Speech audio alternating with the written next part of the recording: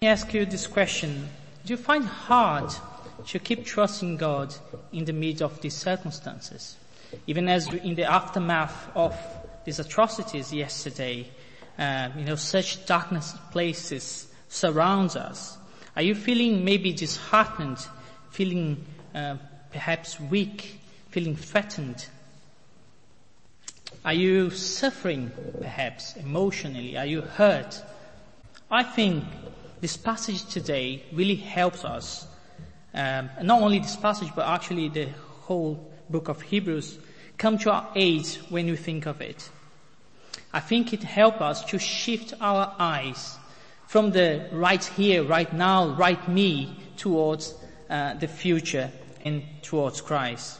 I hope by the end of today, you'll be ready to hold fast to the hope there is in the gospel of Christ. That it would give you great patience to endure these moments of this current drama of this life. And that you would be eager and steadily and ready to wait for the fulfillment of God's promises. I think this passage will also fill us with faith, with love for the current time, and with hope, with renewed trust. It's a great word of exhortation, being a great encouragement for the road ahead. Personally, Hebrews is one of my favorite books. I think it's for its eloquence, for its high literary style, the Greek that is used there, but above all, I think the way that Christ is highly exalted throughout its pages. Even we're going through Hebrews in our Bible studies.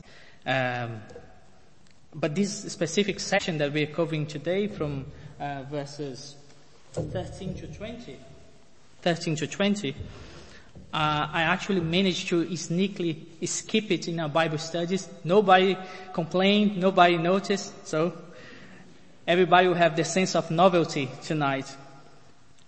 I do not claim any comprehensive knowledge of it. Actually, if you have any questions after the sermon, you can come and ask, or we have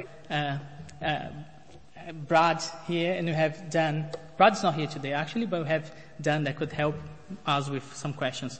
But in all seriousness, before jumping into the text, I think it will prove helpful for us to consider the context of this book and of this passage. That's why we had some of these readings of the Old Testament, and we could have many, many more, because it's quite hard for us to compress such vast knowledge that the author of Hebrews has of the Old Testament in this brief time that we have.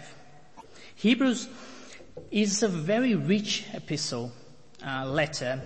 Actually, even calling it a letter, it's not the most suitable term, because it's filled with applications and expositions. And it has this sermonic tone that is more like a sermon actually, especially its main body. Some commentators have suggested that we need to read Hebrews as a theological, that we need to understand Hebrews as a theological document, to hear it as a sermon and to read it as an epistle. And I think sided with Romans is probably one of the most interesting books in the way that it treats the covenantal character of God and how it has unfolded through scriptures, the way that it relates to the Old Testament and the New, shedding also new light into it. In terms of the authorship, we don't know for sure the author of this letter. Some would say Paul, historically, is considered the author of this letter. There's some problems with that. Apparently, there's no consensus amongst the scholars. Some would say Luke. Luther at the Reformation suggested Apollos. There's even a mention of Priscilla being the author. We do not know. But what we know, as I've commented before, is that this author is very familiar with Hebrews, with the Jewish cultural and traditional ways of doing things. And in terms of its theme, I think from the first page to the last page is all about the superiority of Christ. And its opening sentences, actually we saw it this morning. It says, the Son is the radiance of God's glory and the exact representation of His being, sustaining all things by His powerful word. This sentence alone is breathtaking, isn't it? The Son is the radiance of God's glory and the exact representation of His being. That's wonderful. So we see it developing from the start, Jesus being higher than the angels, higher than the prophets, higher than Moses. And then here, this section that we are going to tackle today, we see this concept of the priesthood of Jesus. As the author seems to be speaking to this Hebrew audience, and therefore the title of the book, they were particularly interested in themes like the sanctuary, the temple, the sacrificial system, and this concept of priesthood. And another thing that relates to these original readers is that they were probably facing persecution, and there were probably more persecution to come under the Roman dominion. To the extent, as we read this warning of apostasy, that some were turning away, that they are being tempted to turn away and even to fall into disbelief. So I hope you grasp this concept and you bear these things in mind as we dig into this passage tonight. The first point that we are going to cover here, and I think it's covered in verses 13 to 15, it's an incredible promise. For when God made a promise to Abraham, that's such a great promise here, isn't it? We read it in chapter 15. But also, when he quotes here, he quotes from Genesis 22, when it was actually ratified and renewed. So which promise was that? So in Genesis 15:5, God said to Abram, "Look toward heaven and number the stars, if you are able to number them." Then he said to him, "So shall your offspring be." Perhaps at a first glance we wouldn't see, how incredible that is. But when considering that actually Abram and Sarai, they were very advanced in age, and God had pledged them that this countless offspring would emerge of them, it's quite incredible because not only advanced in age, they had no vigor in life, they have no energy, they were probably nearer to the deathbed than to the conjugal bed. And then to produce this nation that would be equaling stars in numbers and the grains of sand, it was contrary to all reason. Abram, however, he trusted God. He trusted in the word of God. He feared no disappointment. And yes, he received the promise. He received first with the birth of Isaac. So imagine, this son, how much he was loved. Just for a moment, this advanced in age, Sarah was barren, and then they received this son. How long have they waited for him? Then consider the verses of Genesis 22 when God actually tests Abraham's faith by saying to him, "Take your son, your only son Isaac, whom you love, and go to the land of Moriah and offer him there as a burnt offering on one of the mountains of which I shall tell you." It's almost disheartening, isn't it, when we read that and we think, no, he won't do that. But we know the story. We know that Abraham was faithful. He did as he was told. He trusted that God would find a way out. And as he was just about to take his own son's life, God intervened and stopped it. And then after the events that we all know, God sees that Abraham's faith is exercised, tested, and he ratifies that with an oath. And then that's what we have in mind here. So he says, "By myself I have sworn, declares the Lord, because you have done this and have not withheld your son, your only son, I will surely bless you, and I will surely multiply your offspring as the stars of heaven and as the sand that is on the seashore. So now, when we go back to Hebrews, and when we read that Abraham, having patiently waited, we know that this patience is actually referring to not sitting on the couch waiting for dinner, but actually it's a patience that evokes the concept of endurance, of struggle, of this process of waiting, of sustaining through darkness and through hardness. So the fact, when we think of it, the fact that this promise was incredible in this so many ways that it's shown to us actually makes it much more God glorifying. What the author of Hebrew is showing here is that despite this hardness, despite all, against all of these odds, God is reliable. God promised Abraham that he would give him an offspring, and he did it exactly as he was told. For the readers, he was saying, see the testimony of history? I said it's done. So I ask to you tonight, guys, is your faith being shaken tonight? You know, against, is it all your circumstances, maybe very private or maybe very public? Are you in doubt of something? Are you suffering? Take a look at Abraham. Take a look at his example. And if you have time, I would suggest you go back, read the rest of Hebrews, read Genesis as well. We are to follow our heroes of faith.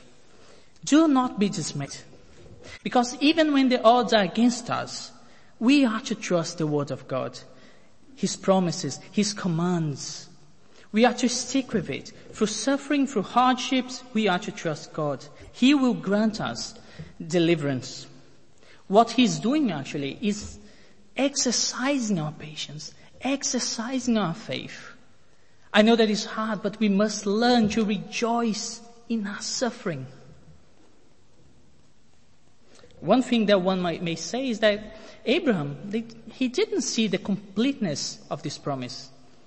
He didn't see this countless offspring emerging. He died before that. But he died in God's faithfulness. So we saw this incredible promise that God made to Abraham. We also see here in what I called an unnecessary oath. So I think it covers 16 to 17, but also the section before. And I would like to digress a little bit for us to think about, is it lawful for a Christian to swear? Of course, when I'm saying swear, I'm not using, the common use of using foul words, but also taking oaths of vows. Because we read here in chapter 6, verses 16 to 17, for people swear by something greater than themselves, and in all their disputes, an oath is final for confirmation. So when God desired to show more convincingly to the heirs of the promise the unchangeable character of his purpose, he guaranteed it with an oath. So are we to follow this example and to swear as well, and to make oaths? And he's saying these things here because this is a concept and an attitude that is deeply rooted in Judaism. But also today, we take many oaths today. There are numerous ways in which today we engage with vows. For instance, in movies, don't we see when people are witnessing court, they say, oh, you shall say the truth, the whole truth, nothing but the truth.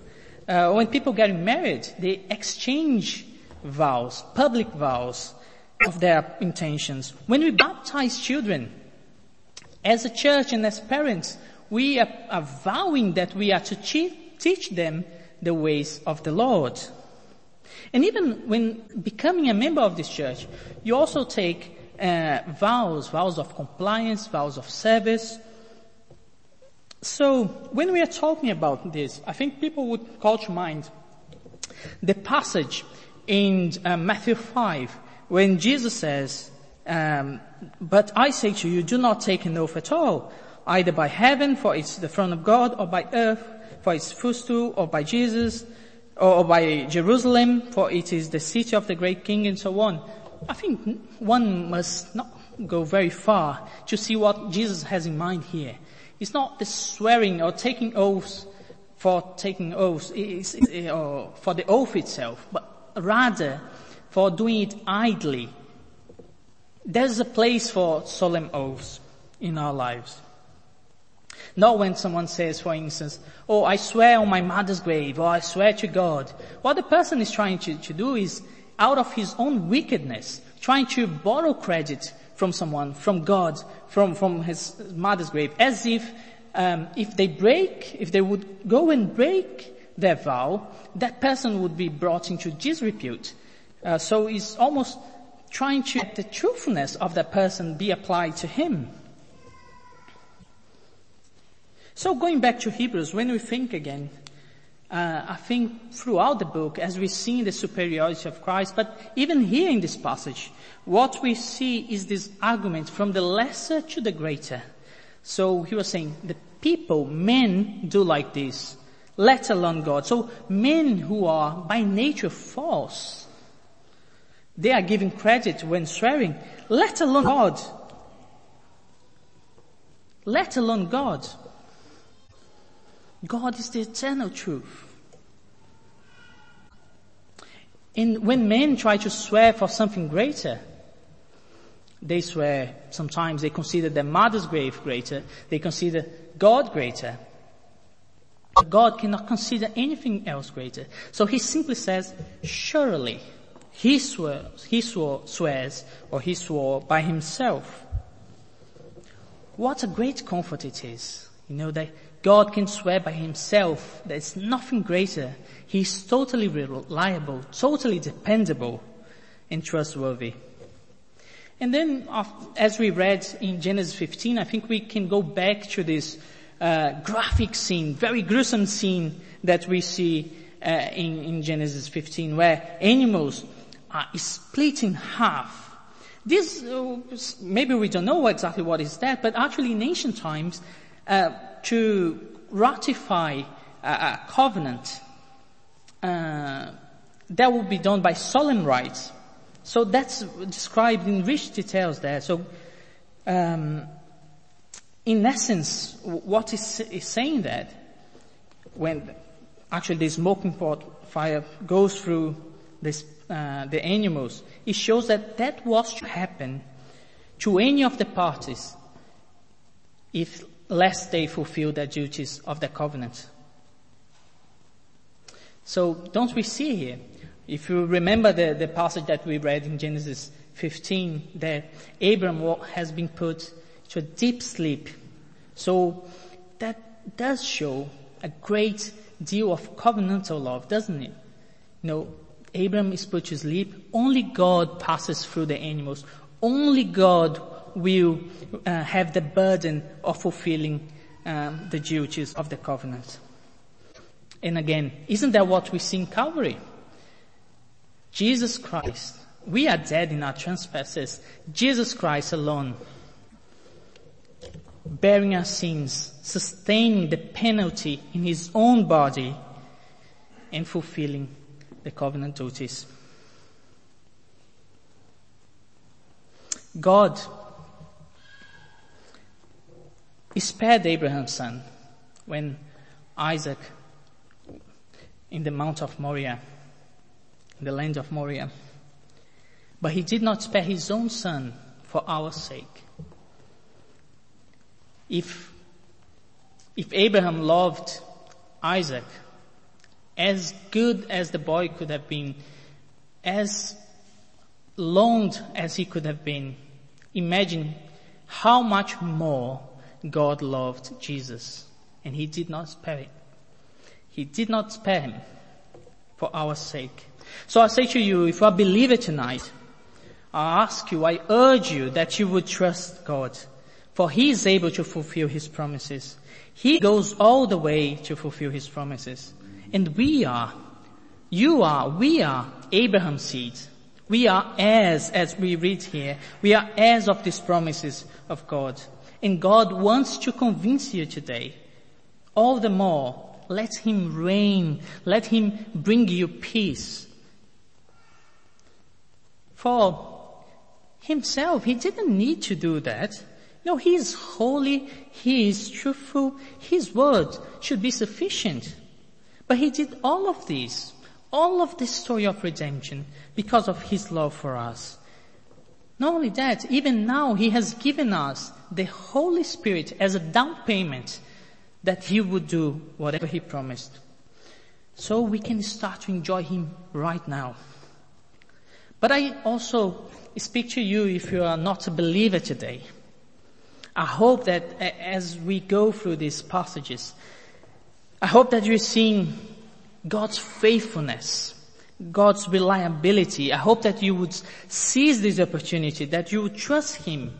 He is not like the wind of His times. He's not shakeable. He's immutable. His unchangeable character, His counsel is perfect, is good, is true, and it's beautiful. Come to Jesus, for He cannot, never, ever break His word. So in closing, we see a third point here. So we've seen the incredible promise and unnecessary oath, and we see the certainty that is brought by hope. And I think we see that in verses 18 to 20. I think the image here is almost like an insurance, isn't it? We see the promise and we see the oath putting together. And if you think about insurance, sometimes we have insurance of our cars, then we have a premium, we put insurance on the premium, and we have our no-claim bonuses. We also cover that with another insurance, so we are in peace. So everything happens, we don't need to pay anything. I think that's pretty much what God is doing here in this passage. When He puts this oath alongside the promise, He's doing an overplus added to the full measure of things. He's already trustworthy. He has His word. He wouldn't let that be broken by any way. But He wants to give us this strong confidence that He will do whatever He promises. God is not man that He shall lie. In Psalm 12 we see that His words are true. His words are pure, like silver tried in furnace, purified 7 times. So by two immutable things, what does He want? He wants us to hold fast to hope. To the hope that is set before us. Then I think we might ask, well, what is hope then? We say so many times, oh, hopefully this or hopefully that. But hope that He has in mind here in biblical categories is not wishful thinking. It's not this mere projection, that the future will perhaps sometimes occur as we wish. No, this hope here is a strong assurance of the things that will come to pass. In hope, even in the way that we use the words in a common sense or in a common use, is required when the circumstances are undesirable. So we hope for change. We hope for something better. In the Bible, hope is mostly used in 2 ways. One can be the object of our hope. For instance, we say Christ is our hope for eternal life. But here in this passage, and mostly in the Bible, we see that hope is actually referring to future events, to the resurrection of God's people, to the coming of God's kingdom. So hope is actually faith directed towards the future. And I'm not making that up. That's in 1 Corinthians 13:3. We have this relationship of hope, faith, and love. So the author here, he wants us to hold fast to this hope, looking for the future, this assurance of the promises of God. And for me, that's one of the most fascinating passages or analogies that is used here in the Bible, because he uses the analogy of an anchor, doesn't he? We have this, the hope, as a sure and steadfast anchor of the soul. So, if you picture the anchor, we usually picture thinking about a boat, and what is the anchor used for? It is cast into the deep sea, to make the boat stand firm. And that even through turbulent waters, through storms, the anchor grants us this sense of security, of comfort, of safety. And isn't the same thing to us, perhaps? We live in these waves of times, a world that is constantly shaking through the waves of doubts, or of this ferocious actually storms of pain that we have, these winds of despair, of sadness, depression, terrorism, fear. We are surrounded by this negative pressure. There is this overwhelming darkness around us. The author here say, cast your anchors towards God. Of course, there's some difference, and the difference are actually very interesting as well in the analogy, because the boat's anchor goes down into the sea. Our hope goes up into the heaven. The boat's anchor might break with some tempestuous storm, and maybe the ground at the floor of the sea or the river, maybe it's not firm enough, but ours is the rock. Is the rock of ages, the rock of our salvation, a steadfast and a sure hope. It remains set, it remains fixed, unaltered. The anchor of the boat goes into the unseen water. And it's amazing that we even sang this morning as well, the anchor of hope is fixed on the invisible God. Didn't we sing this morning? Holy, holy, holy, though the darkness hide in thee, though the eye of sinful men thy glory may not see. It's a beautiful image that we have here. And then he goes into this. Remember that we were talking about the Hebrews having, or the Jews having this concern about the sacrificial system and the temple. We see here another picture of that when it says the hope that enters into the curtain.